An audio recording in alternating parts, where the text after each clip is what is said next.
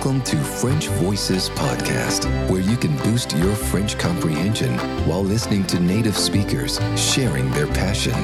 It's authentic, it's hosted by Jessica, and it's starting now. Welcome back. This is French Voices Podcast episode 71, and this is actually the second part of my interview with Jean Benoit. So if you missed the first part of our conversation, listen to just the previous episode 70 first. And Jean Benoit is a French pilot for a major Middle Eastern airline. So we covered a lot in the first part of the interview about what the roles of the pilots are, for example, and how Jean Benoit became a pilot. And in this episode, you'll hear Jean Benoit's point of view regarding the strengthening of the safety rules, especially since September the 11th, the terror attacks. You will learn how a pilot's body deals with the night flights and jet lags. Is it easy to recover? Do you get used to it? Do you have a lot of free time to visit the places that you travel to? You will learn also what turbulences are and whether they are dangerous. We will also talk about the status of female pilots. About the turbulences, this question came from a follower of my Facebook page, so my French Away Facebook. Before doing the interview with Jean Benoit, I asked on my Facebook page, do you have any questions that you would like to ask an airline pilot? And I did get some very interesting questions. And one of them was about turbulences. But I have to give some apologies. In the interview, I said that this question came from Rachel, but it was actually a question asked by Mary. So my apologies, Mary, for that. I realized only afterwards that I had taken the wrong notes. This episode is filled with a very interesting related vocabulary. So when I say related, vocabulary is related to the topic that we're talking about. Like more exhaustive list is in the show notes of the episode, and also in the PDF that you can purchase, where you get the full transcript along with like side notes, side comments to go just a little bit to go the extra mile with learning French. But this is just a small selection for you to help with your listening right now. The first word means airport, so it's not very difficult. We just want to just make you aware of the actual correct pronunciation. Airport in French is aéroport. So I know that's difficult for English speakers who tend to say aeroport, or because we have two vowels and they don't actually blend, you can't combine the A and the E with the acute to form a new sound. So these two vowels need to be pronounced separately. So aéroport for airport. Une escale is a stopover.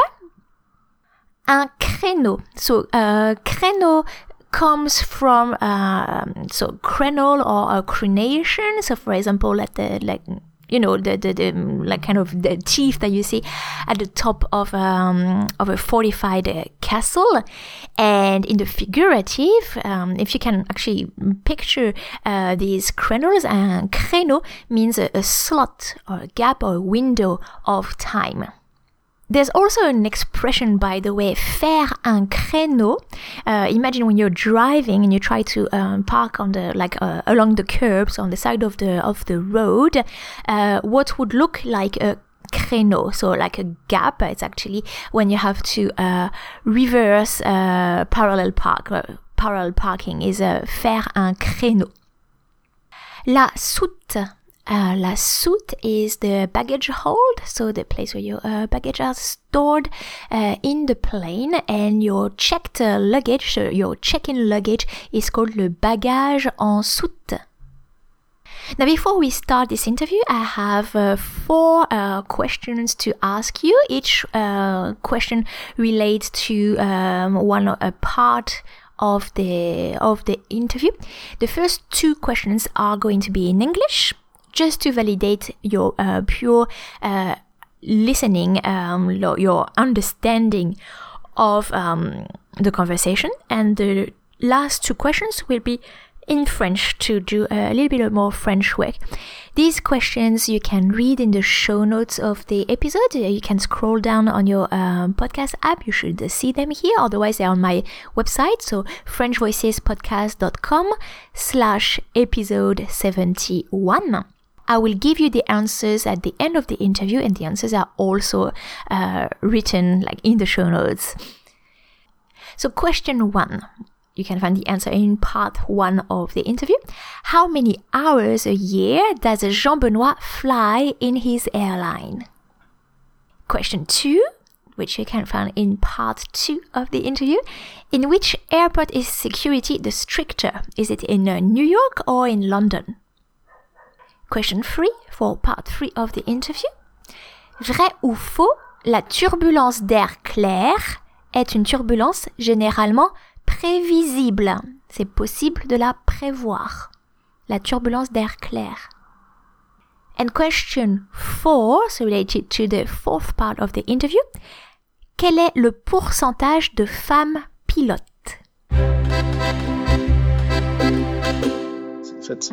Donc nous, en fait, moi je vais vous donner 75% de mes vols sont des vols de nuit. Mais des vols de nuit, ça ne veut pas dire je me pose à 1h du matin ou 2h du matin. Moi, je considère que de me poser à 1h ou 2h du matin, c'est plus un vol de nuit. C'est un vol où, effectivement, on a une visibilité de nuit. Mais ce n'est plus un vol de nuit dans le sens où, pour moi, c'est pas trop tard. 1h ou 2h du matin. Ah oui, au niveau de la fatigue, vous voulez dire. Au niveau de la fatigue. Parce que ce qui est très difficile pour moi, aujourd'hui, de plus en plus, bien que le corps s'adapte, mais il s'adapte à son détriment, c'est de se lever à 23h30, de mettre son réveil à 23h30, de se préparer, de partir aux opérations, d'avoir le briefing à 1h du matin et de décoller à 2h30.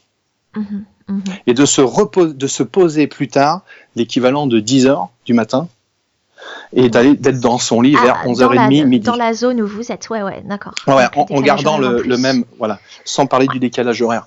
Donc, rester éveillé toute une nuit, sachant que l'escale après, le repos en escale peut être de 19h, très court, ou 24h, ou 36h, ça dépend. Et dans la foulée, en général, un vol de nuit est suivi un vol de jour. Donc, on est à nouveau déphasé. Vous voyez, un boulanger, par exemple, il va travailler tout le temps la nuit. Ouais. Donc, il est habitué. Voilà. Donc, on s'habitue pas au constant décalage horaire, etc. Ouais, d'accord. En fait, c'est marrant. On est habitué plus à la nuit, c'est-à-dire il nous est impossible. Enfin, je parle pour moi, mais je connais beaucoup d'autres collègues qui sont comme moi. Il nous est très difficile de nous coucher avant minuit. Mais il nous est très difficile aussi de nous lever de bonne heure. Et des fois, on a des vols de bonne heure parce qu'on choisit pas. Il n'y a pas la possibilité au niveau du planning, si vous voulez, de choisir. Moi, je veux que des vols de nuit ou je veux que des vols de jour. Ça, c'est impossible. Ça rendrait le système de planification trop complexe. Parce qu'il y a quand même, dans ma compagnie, il y a 2400 pilotes. Mais alors, vous avez quand même des... Parce que quand vous dites vous avez 19 heures ou 24 heures de repos, etc., c'est pour une petite période où vous travaillez, ça fait comme des bursts, et ensuite vous avez une pause plus longue, ou alors c'est à l'année, en fait, que vous êtes sur les routes? Est-ce que vous avez vraiment du temps à passer en famille, etc.? Alors, le temps en escale... Alors, c'est intéressant ce que vous dites, parce que quand une compagnie ouvre une route, ou ouvre une destination, elle n'a pas nécessairement tous les créneaux de façon quotidienne. Donc elle a des créneaux pendant la semaine, elle va en avoir 2 ou 3. S'il y a 2 créneaux dans la semaine, ça veut dire que quand l'équipage arrive là-bas, il est obligé d'attendre le prochain avion qui arrive. Et c'est donc dans 3 jours ou 4 jours. Donc ils vont avoir l'occasion de passer une escale de 2, 3, 4 jours. Vous voyez, donc ça c'est bien, ça c'est tout au début. Mais au fur et à mesure que la compagnie grandit, elle va augmenter ses fréquences jusqu'à en avoir 1 par semaine, voire même 2 2 quotidiennes, c'est-à-dire par jour, oui, par jour, parce que voilà. Pas vous êtes une grande compagnie, donc il y a des vols tout le temps. Voilà, c'est 1 vol par jour. Ça arrivera à ce stade-là, 1 vol par jour, voire même 2 vols par jour. Et donc là, il n'y a plus d'escale possible, où c'est très court. Voilà, c'est un petit peu le point négatif quand une compagnie grossit trop vite. Tout au début d'une compagnie, de ma compagnie par exemple, on allait à Milan, on avait jusqu'à 100 heures d'escale. 100 heures, c'est 4 jours. Tokyo, c'est pareil, on avait, je sais plus, 72 heures ou quelque chose comme ça. Tokyo, c'était bien. Aujourd'hui, Tokyo, on arrive, on est fatigué, on dort 12 heures d'affilée après le vol de nuit et quelques heures plus tard, on n'a pas le temps de faire grand-chose parce qu'il faut se reposer pour le vol suivant. On vient déjà de se reposer. Vous voyez ce que je veux dire ? Donc c'est pas toujours. Il faut aller contre sa fatigue des fois pour se forcer à ne pas se reposer, pour attendre jusqu'à un niveau de fatigue extrême pour aller au lit, pour bien dormir et être frais pour le vol suivant. Donc au niveau des escales, de moins en moins on en profite. Et comme je dis souvent, si on veut visiter un pays, on y va en vacances. Point. Pas pour des escales, être pilote et visiter pour les escales. Ouais, c'est fini ce temps-là. Alors, il y a les toutes jeunes hôtesses qui ont 20 ans, qui ont la super patate, qui après un vol de nuit de 15 heures, peut-être pas de 15 heures, qui sont encore fraîches, après un vol de nuit de 10 heures sur Tokyo, paf, elles vont arriver, elles vont filer sur Tokyo directement en prenant le train et passer toute la journée à Tokyo et revenir le soir, dormir juste avant le vol et vont être fraîches pour le vol. Mais c'est difficile physiquement, si vous voulez, après une période de travail aussi longue, de profiter d'une escale, parce que ça tire quand même sur le physique.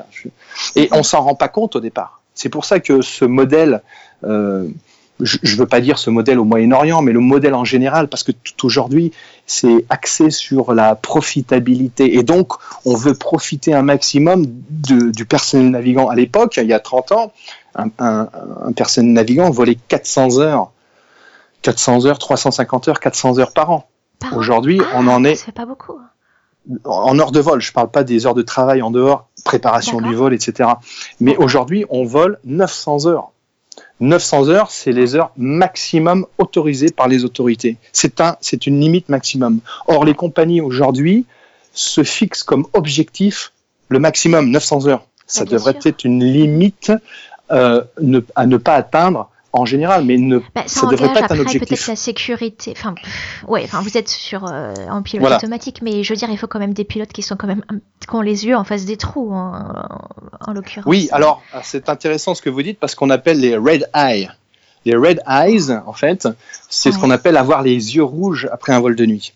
Donc, il y a des polémiques là-dessus. Il y a des associations aussi qui je crois qu'il y a une association aux États-Unis qui s'appelle The Red Eyes Association ou quelque chose comme ça, pour dire ça suffit maintenant. Les gens arrivent après un vol de nuit, ils ont les yeux rouges. Je vais pas vous raconter des anecdotes, ça va vous faire peur, mais c'est la réalité. C'est la réalité, vous voyez. Ce que je vais faire, c'est vous poser une question pour vous inviter à développer un tout petit peu plus ce que vous avez déjà mentionné un petit peu. Et puis ensuite, pour la première fois, j'ai testé, j'ai juste indiqué sur Facebook que j'allais interviewer un pilote de ligne. Est-ce que vous avez des questions ? Et donc, pour la première fois, je recueille quelques questions que d'autres personnes ont pour vous, et j'aimerais bien pouvoir en faire quelques-unes. Alors, je me demandais, donc vous avez dit que vous êtes pilote de ligne depuis 15 ans, et je me demandais quel changement vous avez pu remarquer. Vous avez évoqué le 11 septembre, donc je me demandais, est-ce que vous pourriez faire un petit tour d'aperçu, que ça soit donc votre ressenti, que ce soit au niveau des avions, du progrès, des lois, des contraintes, du fonctionnement des aéroports même, ou simplement des mentalités. Donc depuis que vous avez commencé à piloter. Alors évidemment, en 15 ans, j'ai vu des choses, mais si j'avais commencé il y a 25 ans, je vous en aurais dit encore plus. Pas le double, 10 fois plus. En fait, je suis arrivé à une époque, juste après le 11 septembre dans l'aviation de ligne. Si j'avais connu l'aviation avant le 11 septembre, ça aurait été l'amplitude de comparaison aurait été d'autant plus importante. Alors après le 11 septembre, il y a eu d'autres cas, mais un cas récent, c'est l'avion c'est Germanwings, où le copilote a soi-disant, je dis bien soi-disant, volontairement, délibérément fait piquer l'avion.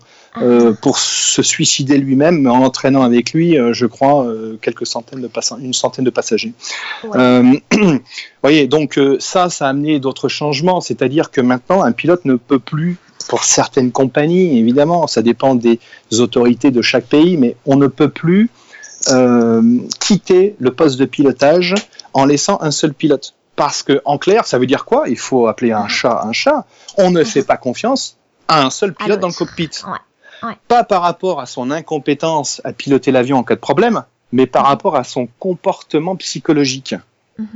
Et là, moi, je m'oppose à ça parce que ça devrait être dépisté au départ, ces problèmes-là. Donc, qu'est-ce qu'on fait dans ce cas-là quand un des deux pilotes a des besoins physiologiques, donc a besoin de sortir du cockpit? On appelle une hôtesse ou un steward pour prendre la place du pilote sortant. Comme ça, il y a deux. C'est-à-dire que ça va limiter, si vous voulez, l'envie de l'autre pilote, soi-disant, qui pourrait faire une action un peu délicate. Vous voyez ? Donc, ça, pour moi, ce sont des choses qui ne sont pas très logiques. Maintenant, comme on dit dans le jargon, les autorités veulent ouvrir leur parapluie et ne pas prendre de responsabilité au cas où ce même genre d'accident que Germanwings a eu devait à nouveau se répéter. Voilà. Donc les choses évoluent dans ce sens-là. Mais moi, ce n'est que mon opinion à ce sujet.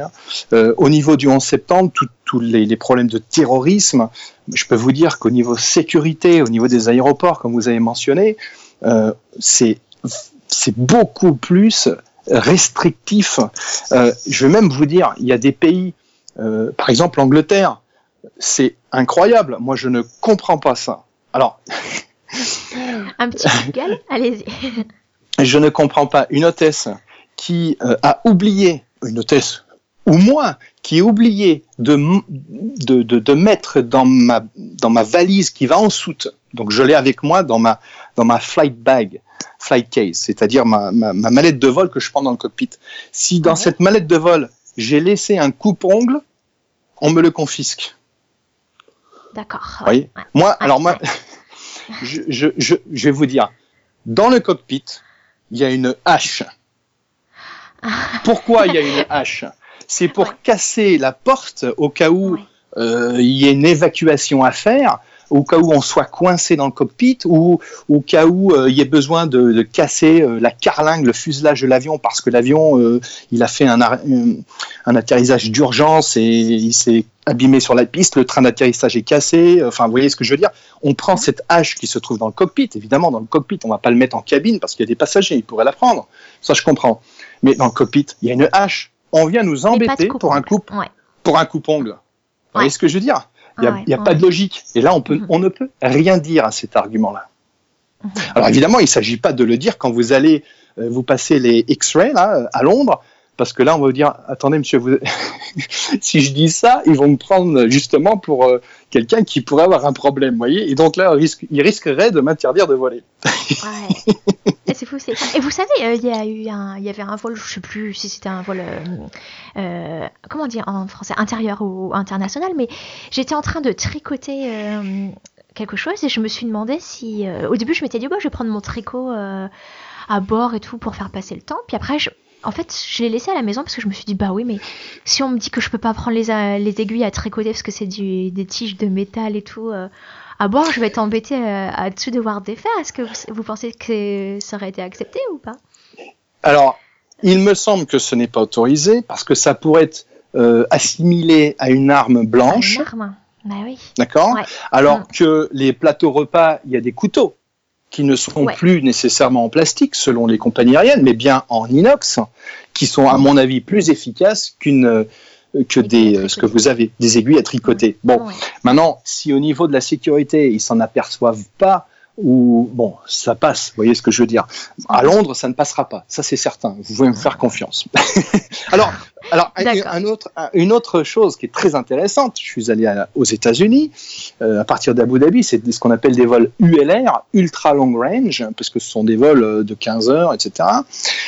Et aux États-Unis, c'est quand même, à New York notamment, l'aéroport JFK, c'est quand même le lieu, New York, où il y a eu le 11 septembre. Oui, ça doit être la folie au niveau sécurité là-bas. Eh ben non. Ah bon? Eh ben non. Oh, alors là, je suis surprise. Ouais. Eh ben moi aussi, j'ai été très surpris. Et c'est « Ah, mais vous êtes équipage, c'est bon, allez-y. » Sachant que j'avais des liquides avec moi. Alors les liquides, à Londres, ça ne passe pas. Un rouge à lèvres pour une hôtesse à la sécurité de Londres Heathrow, par exemple, ça ne passe pas si l'hôtesse n'a pas déclaré ou mis son petit rouge à lèvres dans un sachet, ça lui est confisqué. D'accord. Ouais. Vous voyez, c'est quand même très exagéré. Donc oui, donc il y a une espèce un petit peu de paranoïa un peu trop extrême qui s'est développée en réponse aux actes de terrorisme passés. Je pense qu'à Londres, Scotland Yard, ils sont très forts. Attention. Ils sont très forts pour dépister les choses qui vont pas, mais il y a toujours des inconsistances, si vous voulez, parfois. Comme je viens de vous expliquer avec l'histoire du coupe-ongle ou le rouge à lèvres. Alors, ils ont certainement des raisons que j'ignore pour faire ça. Hein? Moi, je vois ça d'un côté pratique, c'est tout. Maintenant, c'est pas moi qui vais les convaincre autrement. Ça veut dire que si il faudrait changer tout ce côté administratif avec la lenteur associée, etc., pour changer les règles, ça doit passer par des boards, etc., pour changer la décision et des amendements à la sécurité. Donc, bon, voilà, c'est tout ce que je voulais dire à ce sujet, mais vous voyez ce que je veux dire. D'accord. Très bien. Bah alors, merci. Je suis sûre qu'il y a encore plein d'autres points que vous pourriez donner en exemple sur les changements. Je vais juste passer à quelques questions donc avec des réponses assez brèves. Ensuite, on passera à votre deuxième casquette. Je crois que c'est Rachel qui voulait savoir qu'est-ce que c'est les turbulences exactement.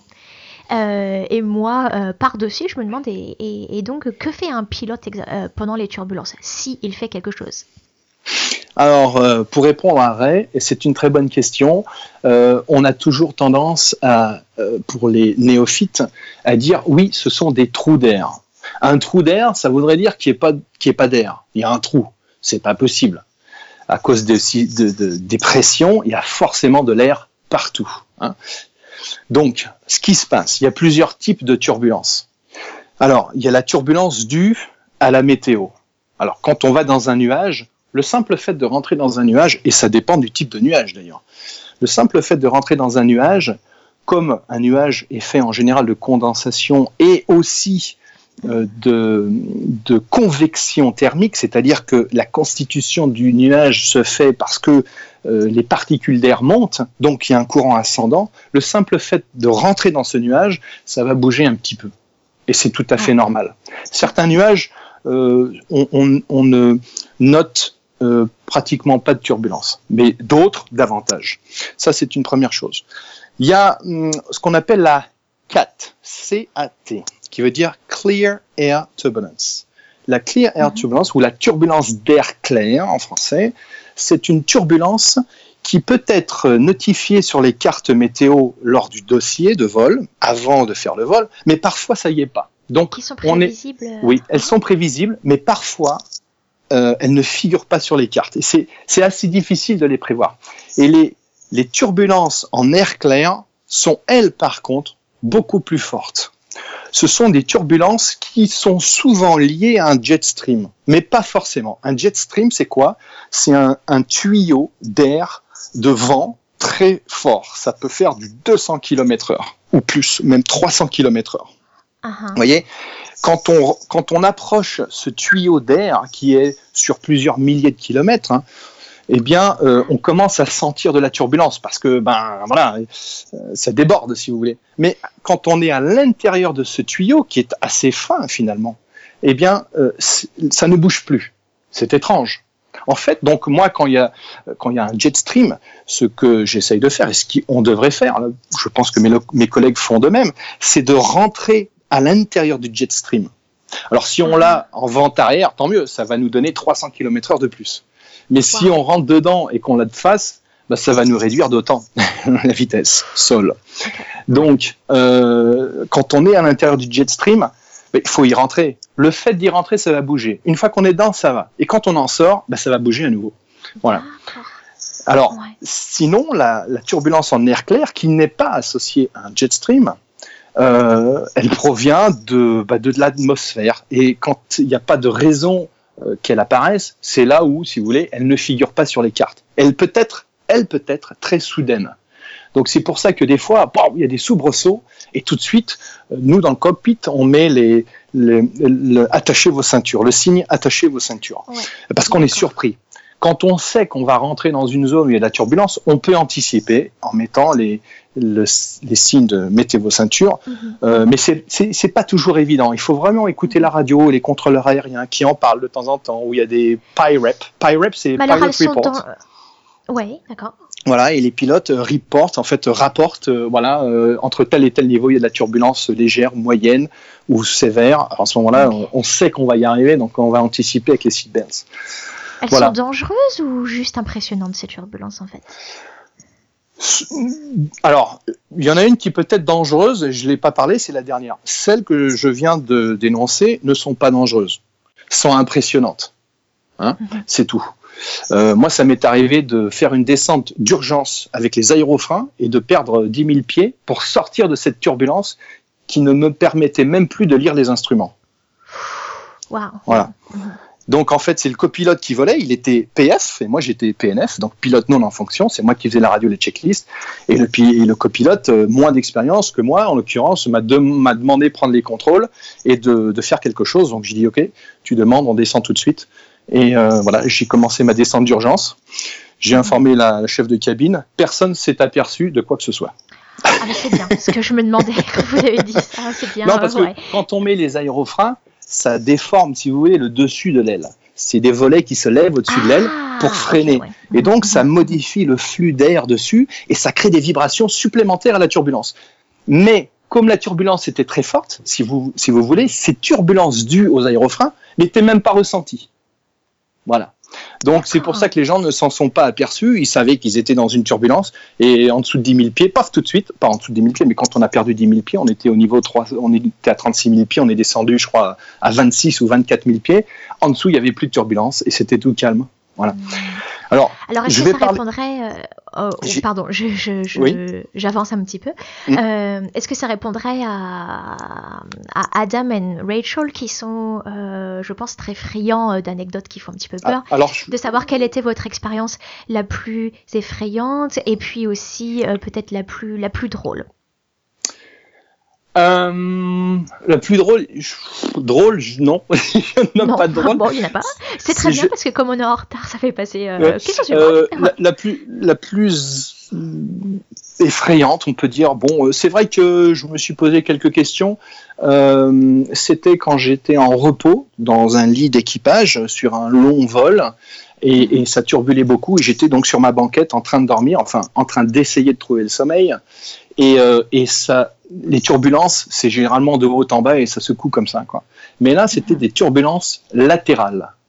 Et j'étais vraiment, c'était dans le sens gauche-droite et c'est assez rare quand même. C'est-à-dire que quand on se retrouve dans une situation avec des turbulences latérales comme ça, on appelle ça un petit peu du wind shear, du cisaillement de vent en français, et c'est impressionnant. Ça rend même malade, vous voyez ce que je veux dire. Et j'étais dans ce lit-là, dans ce lit d'équipage en train de me reposer avant de reprendre les contrôles plus tard. Et là, je me suis dit, mais l'avion, il va pas tenir. Waouh, ça fait peur si le pilote pense ça. Ouais, c'est la première fois que j'ai eu cette pensée-là, parce que quand on est dans le poste de pilotage, les sensations sont différentes. Et là, la banquette était c'est vraiment, là, je me suis posé la question et j'ai essayé je me suis fait tout un scénario dans la tête, là, et c'était pas bon. Là. Ouais. Bah alors, Bon. par contre, désolé Adam et Rachel, je vais pas demander d'autres d'expériences effrayantes à Jean-Benoît parce que je sais aussi.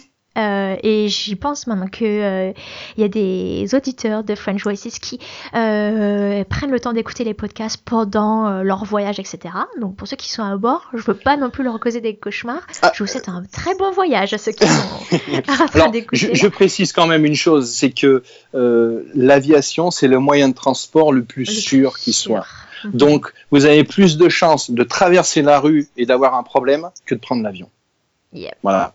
Alors, je veux juste dire une autre chose sur les turbulences, parce que ça, c'est un peu plus embêtant.